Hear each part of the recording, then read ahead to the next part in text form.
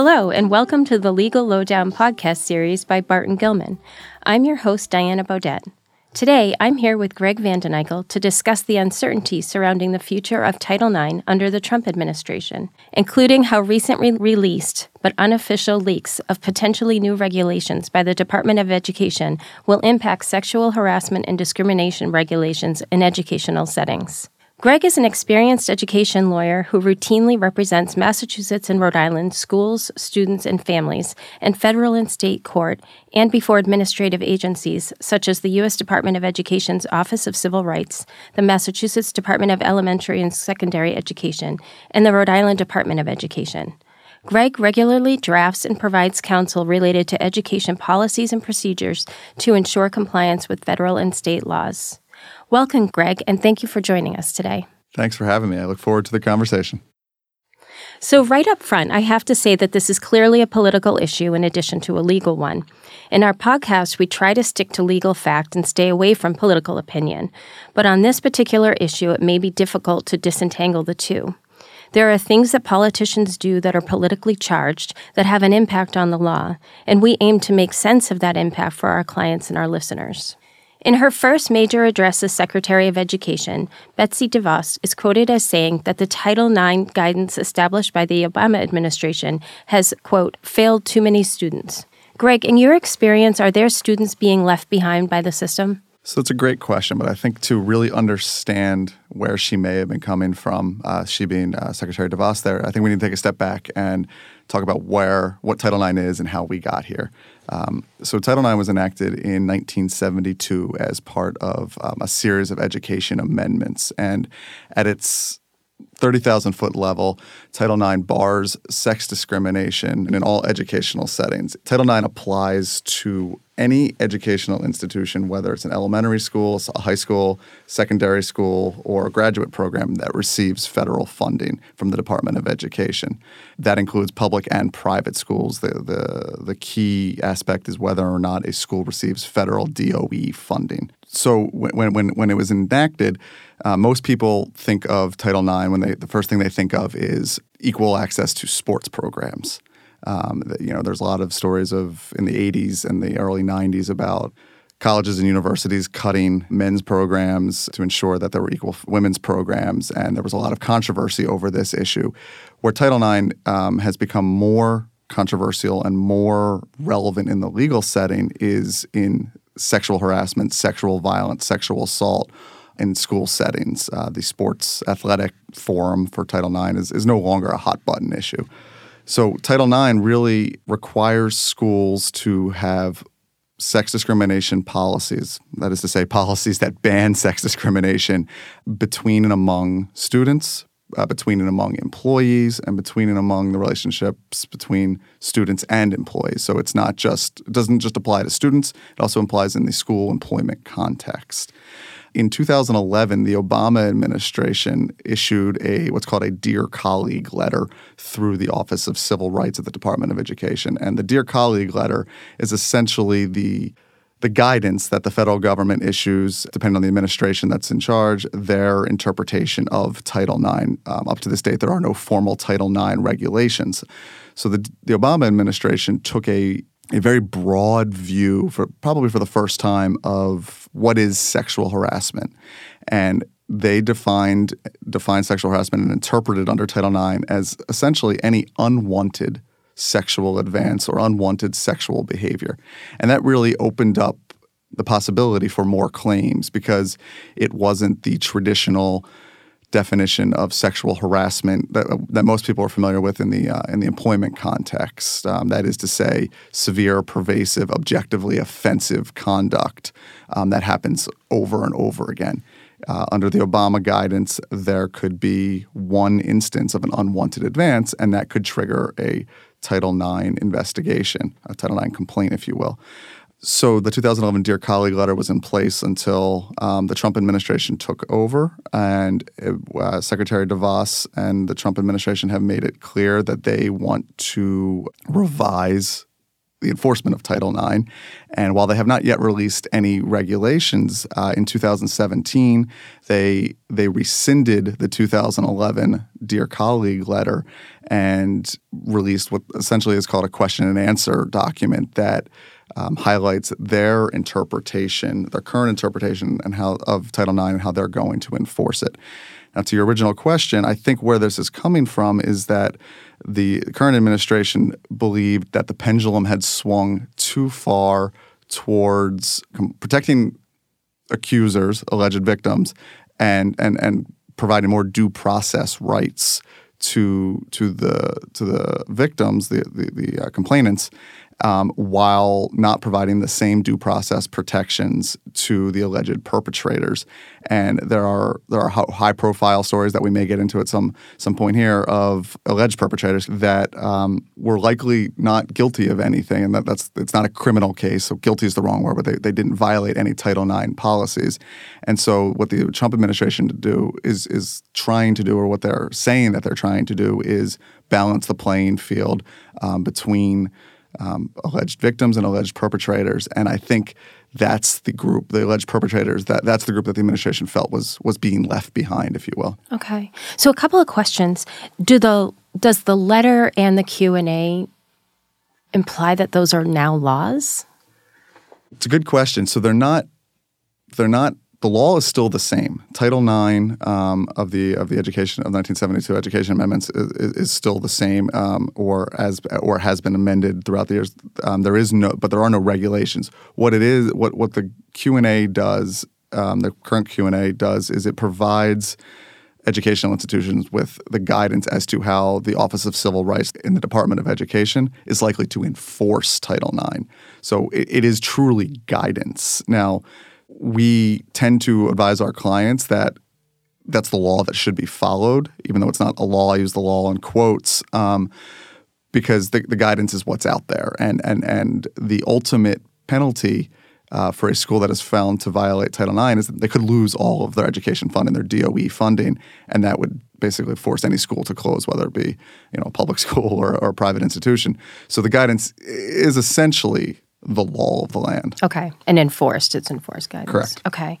And then as far as how the Obama administration's Dear Colleague letter was sort of swinging towards the accuser, mm-hmm. and the new Q&A kind of swinging a little bit more towards the accused, how would it work in a mainstream sexual harassment case in an employment setting? Or was the Dear Colleague letter swinging really far away from how sexual harassment or sexual abuse was being handled in other settings? So I think depending on what side of the political spectrum you're on, you will get different answers. But I think the concern is that under the Obama 2011 Dear Colleague guidance, that the definition of sexual harassment was skewing too far away from not only the definition of sexual harassment in kind of the employment context, but also it was skewing further away from other types of misconduct on college campuses. Now, I'm not sure those are necessarily comparable, but that was kind of the position, and I think that, in my opinion, that's kind of the underlying reason why we're seeing this change and the pendulum trying to swing back the other way to what the Trump administration would say is to find that balance, because the sexual harassment in Massachusetts, if you're going to file a sexual harassment case before the Commission Against Discrimination, you have to prove that the harassment was severe and pervasive. Under the 2011 Dear Colleague letter, and as enforced by OCR, you didn't have to prove that severe and pervasive conduct. It really only had to be one, maybe two instances. And so there are courts that were trying to rein that in, or at least highlighting that there was some sort of discrepancy, and that may show a discriminatory intent on the part of the educational institution by having different standards. So in reading and preparing, one of the more significant changes that have already been made by the administration is that education institutions will be able to choose either a lower preponderance of evidence standard or a higher clear and convincing evidence standard. So this is very confusing. It opens up a lot of questions. And one of them is, are there other situations where a judicial body can choose the standard of evidence? And how would you guide a school through making that choice? So I think the one thing that we need to keep in mind with Title IX and OCR complaints is that we're not at the first stage. If you're filing an OCR complaint, you're not before a court. Okay. And typically the way these processes play out is that there will be a complaint filed at the school. The school will handle it under its own procedures. The alleged victim or the alleged perpetrator could go directly to OCR and file something. That's where this burden question comes in at the first stage. So these are administrative bodies. They're not Article III of the Constitution courts that have the burdens of preponderance of the evidence in a civil, beyond a reasonable doubt in a criminal case. So they are entitled to set up their own burdens. So the OCR guidance in 2011 was preponderance of the evidence. The fact that the schools now have a choice under the 2017 Q&A, I think that is going to lead to some confusion. It's going to lead to likely a lack of consistent application of the law. Providing schools with the choice leaves them a large opportunity to say, all right, well, for this case, we're going to do preponderance of the evidence. But for this case, which we subjectively believe is more severe, we're going to actually say this is clear and convincing standard. And clear and convincing is typically, it's understood as kind of like a 75% you're liable. You've committed some sort of unlawful conduct, whereas beyond the preponderance of the evidence standard is essentially majority, 50% plus one. We have been advised, we've been drafting policies for years in this area, and we have always had the preponderance of the evidence standard.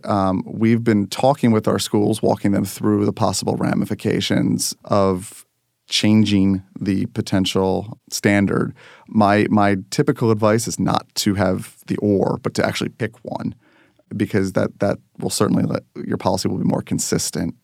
It depends on the school. It depends on kind of who's the leadership at the boards of those schools. I represent primarily elementary and high schools. So, in the elementary level, they may want a slightly higher standard because these tend to be more immature students who haven't thought through their conduct. Whereas at the high school, perhaps you want a lower standard because you want to encourage more complaints in the sense that you believe there is a problem at your school. So it really depends on the circumstances, and there's not one recommendation that I would give to all schools uniformly. Okay. And I would think also establishing a set standard for universities might be useful, because I would think universities would be up against possible persuasion if the accused is the grandchild or child of a major donor or an influential alumni.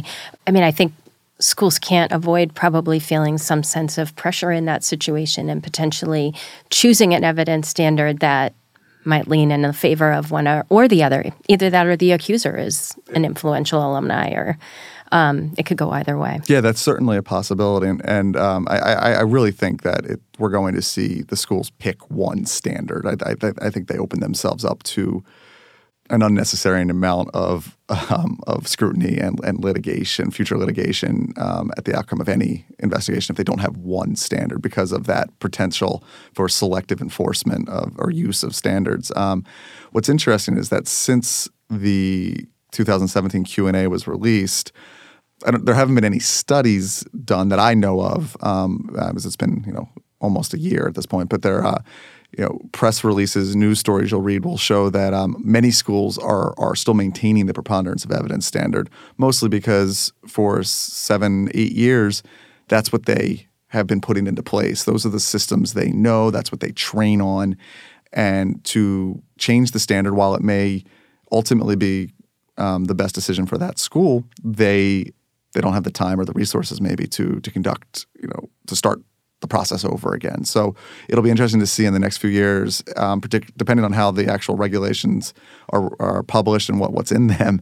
It'll be interesting to see if schools do change their standards and the reasons why they're doing it. And I think we're going to see hundreds of different reasons. Yeah.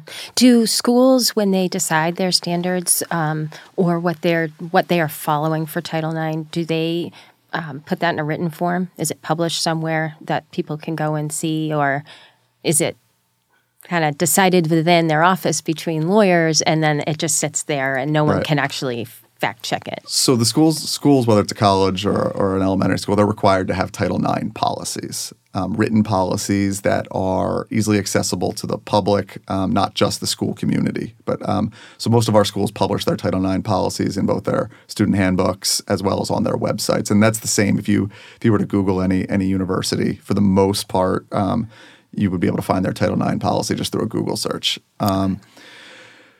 So in those policies, there are several absolute requirements, one of which is you have to identify a Title IX coordinator. That is the person who is in charge of overseeing the implementation of your Title IX policy, and that person is usually the lead investigator and the recipient of complaints. Maybe not directly, but all complaints will funnel up to that person. That person needs to be identified by name and contact information so that members of the school community and, I guess to the extent necessary, members of the public could contact that person. Sure. Is that typically a lawyer or? So it depends on the school. Okay. Right. It needs to be somebody who's impartial and does not have necessarily a role in the ultimate adjudication of the case. That's the advice I give, particularly with elementary schools and high schools. They have limited, and in my personal practice, I represent primarily charter schools, and so they have limited resources, limited staff members, and so typically the head of school or the executive director of school will volunteer and say, "Well, I'll do it." That's too many hats for that person to wear. Yeah. So we will usually have an administration official or a more senior teacher who's willing to participate, serve on the role. We'll have that person serve, and then they will be trained, and they will understand what their roles and responsibilities are. Okay. The other elements of the policy that are mandatory are a grievance procedure process that must provide adequate due process to both the victim and the alleged perpetrator, and then there must be a statement of non-discrimination, basically following Title IX and saying that the school does not condone and in fact bars discrimination on the basis of sex, and usually it's the school's standard anti-discrimination statement that's inserted there. And then the policies are much more robust than those three sections, but those are the requirements. Typically, I've never seen a policy that doesn't have it, and that's not to say that there isn't one out there that is the exception. The standard of proof will be in there because will be in that policy, because if it's not, then you're arguably violating the party's due process rights because they don't know what standard they would be facing. Okay.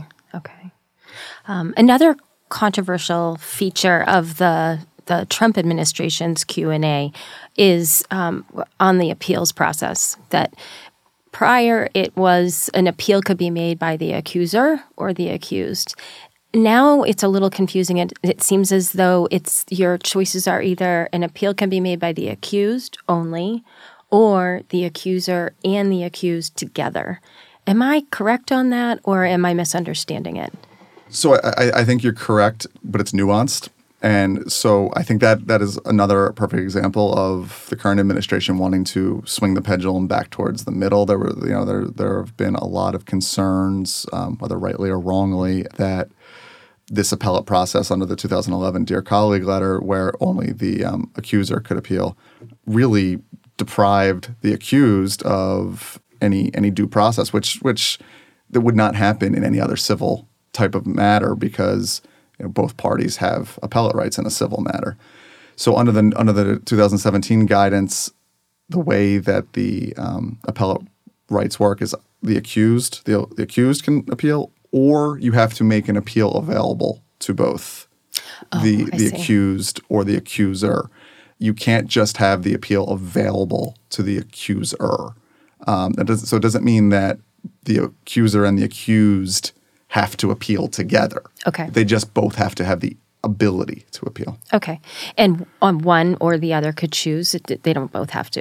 Exactly. That's my understanding. I think this is going to be interesting to see how this plays out. This is one of the most controversial aspects of the new guidance and of the newly leaked proposed regulations. And just to just take a step back as far as the leaked regulations, they're not only leaked, but they're still subject to, as any administrative rule is, to notice and comment periods that every member of the general public can look at the published draft proposed regulations and submit comments. And I highly anticipate that this is going to be months-long process. I mean, the government will put a timeline on it, but they're going to receive thousands upon thousands of comments, and so no one can predict how the final regulations will ultimately look, or how closely the administration will follow comments. It depends on what's received. But this appellate issue, I think, is going to be one of the more contentious issues. Okay. And why, not to get into the politics of it,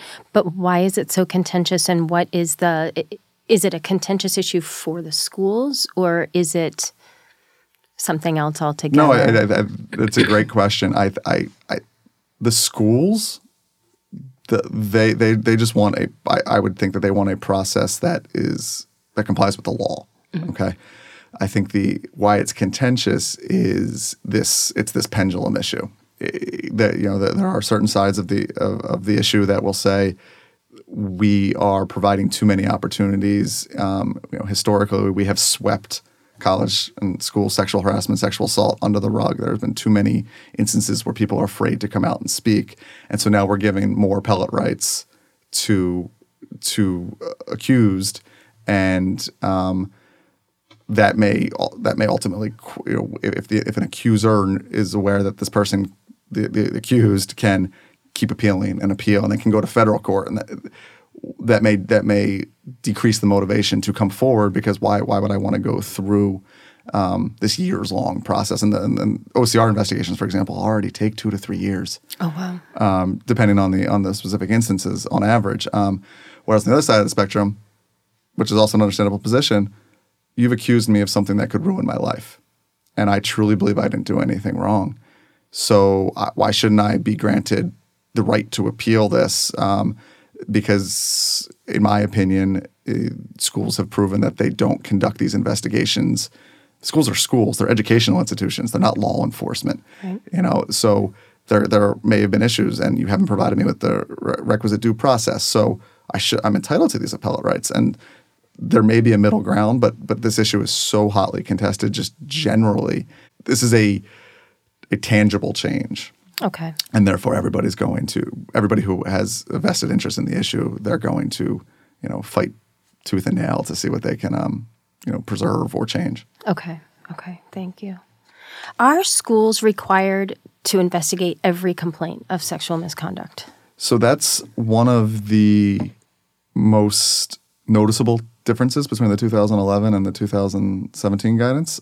Under the 2011 Dear Colleague guidance, yes, the school was required to investigate complaints that came in. And what was different from today is that in practice, it turned out that almost every employee at a school, and sometimes even volunteers or contractors, consultants, depending on the terms of a policy, was essentially a mandatory reporter. So if if a student came up to a teacher who never taught the student, but let's say they were neighbors maybe, and reported some sort of sexual harassment or unwanted conduct, that teacher had a responsibility to provide it to the Title IX coordinator. The reporting teacher wasn't necessarily in a position of power with respect to Title IX, but that teacher had a reporting requirement, and then an investigation was required to follow, and depending on the nature of the complaint and what was found, the level of the investigation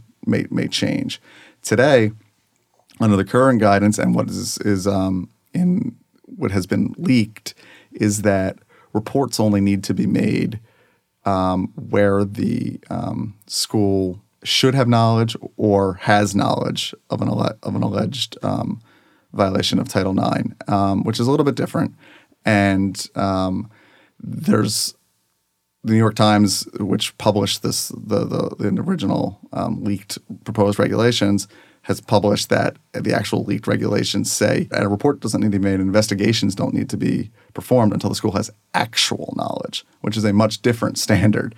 The other difference is that only in the current proposed regulations that have leaked, it looks that only certain designated employees, likely members of the administration, will have reporting requirements. So your teacher or your cafeteria worker or your maintenance worker may not have reporting requirements, whereas in today's kind of a gray area because we're kind of in this in-between zone. But under the Obama administration's guidance, every employee had the reporting requirement. Okay. So today's guidance would mean that if a student was harassed in some way, they'd have to know exactly who to go to. And that's kind of the gray area. My position would be in today's guidance, as we sit here today, the actual knowledge standard is not in place. Okay. The actual knowledge standard is proposed in the leaked proposed regulations. Whether that actually becomes the regulation, again, that's a fundamental change to how Title IX is enforced, and it's going to be a contested issue. I think this probably applies for certainly colleges and universities, but even for elementary, high schools. Say an incident happens between a coach and a student athlete while they're at a sporting event on behalf of the school. It's not on the school's campus, or it's between a teacher and a student while they're on some kind of field trip or something like that. The harassment takes place there. Under the Obama administration, those cases would be covered. It sounds like potentially under the new administration, those cases may no longer fit under the new Title IX guidelines that are possibly coming out. Can you provide clarity on that and how those should then be handled? And if a student does have an issue, what is their best course of action if it's not complaining to the school? Right. So the examples that you gave, and this is this perfect example of how nuanced Title IX investigations and complaints can be. The examples that you gave all involved school activities that weren't on school campus. And right now that's kind of where the distinction is that the leaked regulations seem to suggest that Title IX applies only to on-campus misconduct. It's unclear whether or not it applies to off-campus school activity conduct. So a coach and a student, if it's, let's say it's at an away game, that's a school event. That's covered today. That will, in my opinion, would likely be covered under the proposed regulations because it's a school event. At a dance, if something happens, but it's off campus, student on student, whether it's off campus, but it's at a dance where there's school personnel there. To me, that would be, I think, that would be on campus. Now, the issue is what's going to happen under the new regulations where it's student on student or teacher, student, employee, student misconduct or unwanted conduct, sexual harassment. But it's off campus or it's during the summer. I mean, the current leaked regulations would say that's not covered by Title IX. That's going to leave thousands of questions. And while I haven't seen anything published that has said this, my interpretation would be that the current administration would say that's a law enforcement issue. That's off of our campus. That's outside of our purview. You have every right to go to the local police agency. They are the ones who are better equipped to investigate those types of issues. Now, the problem is that the purpose of Title IX is to bar discrimination based on the basis of sex when it fundamentally affects a student's access to their education.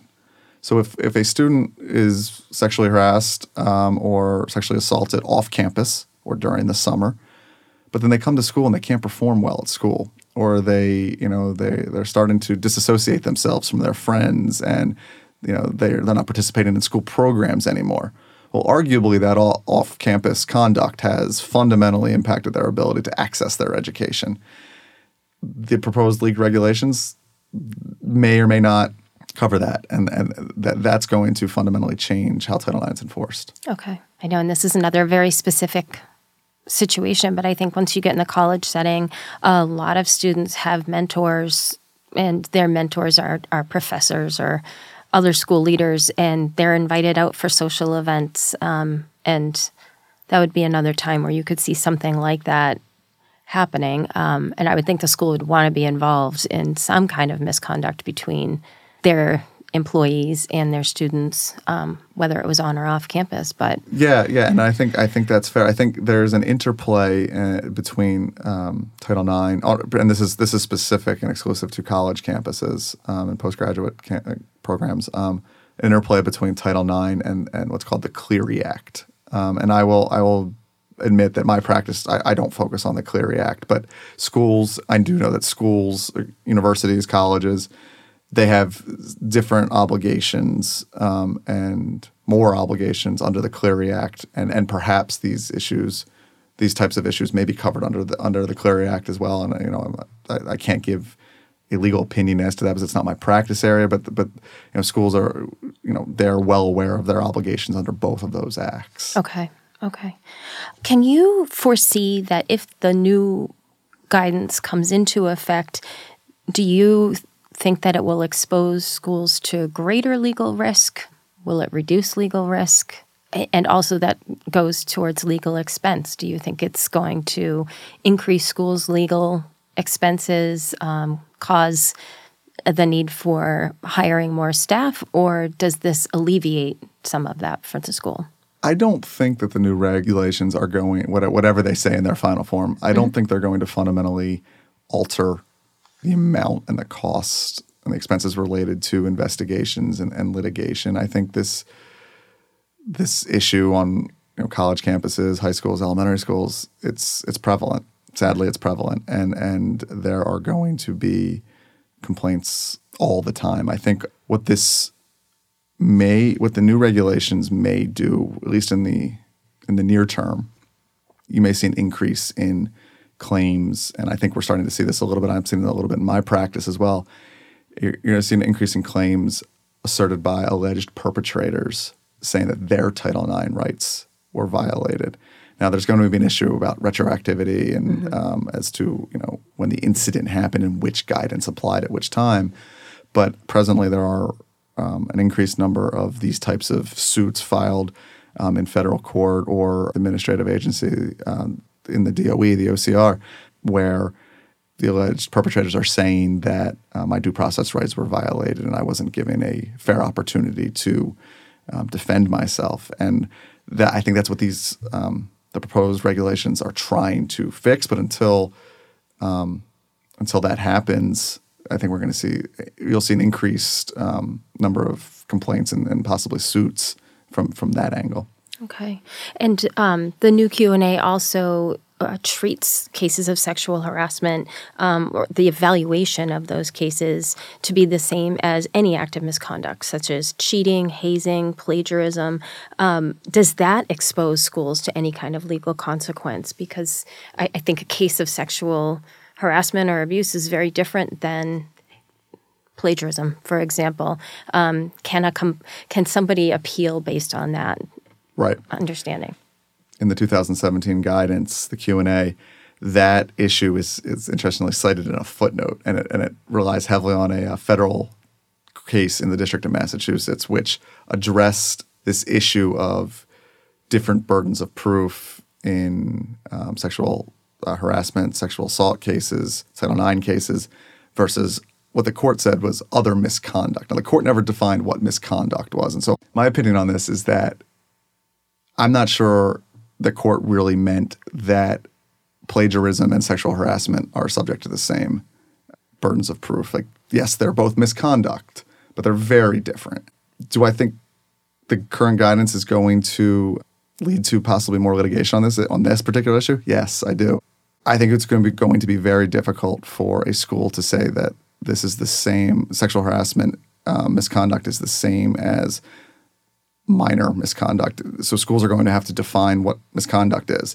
They're probably going to have different levels of misconduct. Many of these schools probably already have this, but they're going to have to update their policies to address this new issue. And until there's some sort of closure at each institution, I think there will be more complaints and litigation concerning this because, and also from a public relations perception, particularly in today's environment, if a school is saying that plagiarism is as serious as sexual harassment or sexual assault, that may not fly in certain circumstances. Yeah, I would imagine not. Yeah.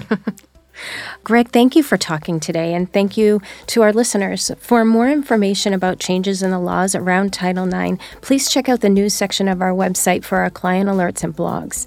And for more information about Greg or to contact him, his bio can also be found on our website at www.bglaw.com. As always, you can find other Legal Lowdown podcasts on iTunes, SoundCloud, or on our website under the podcasts in the news section. Thank you again. Thank you very much.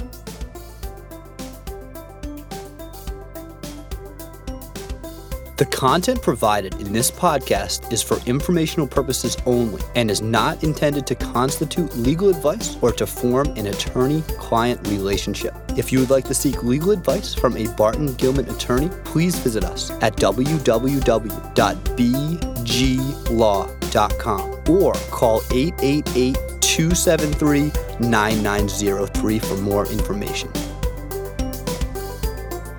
Barton Gilman is a leading civil litigation law firm with offices in Boston, Providence, and New York. Our attorneys represent a variety of clients in a wide range of matters, and our trial attorneys appear regularly in the federal and state courts of Massachusetts, Rhode Island, Connecticut, and New York, as well as before various administrative agencies. Barton Gilman and its attorneys have received numerous awards and accolades, including 2017 Champions for Justice, 2015 Outstanding Philanthropic Business, Best Lawyers, Best Law Firms, Best Places to Work Rhode Island, and Super Lawyers, to name just a few. For more information about Barton Gilman, please visit us at www.bglaw.com or call 888-273-9903.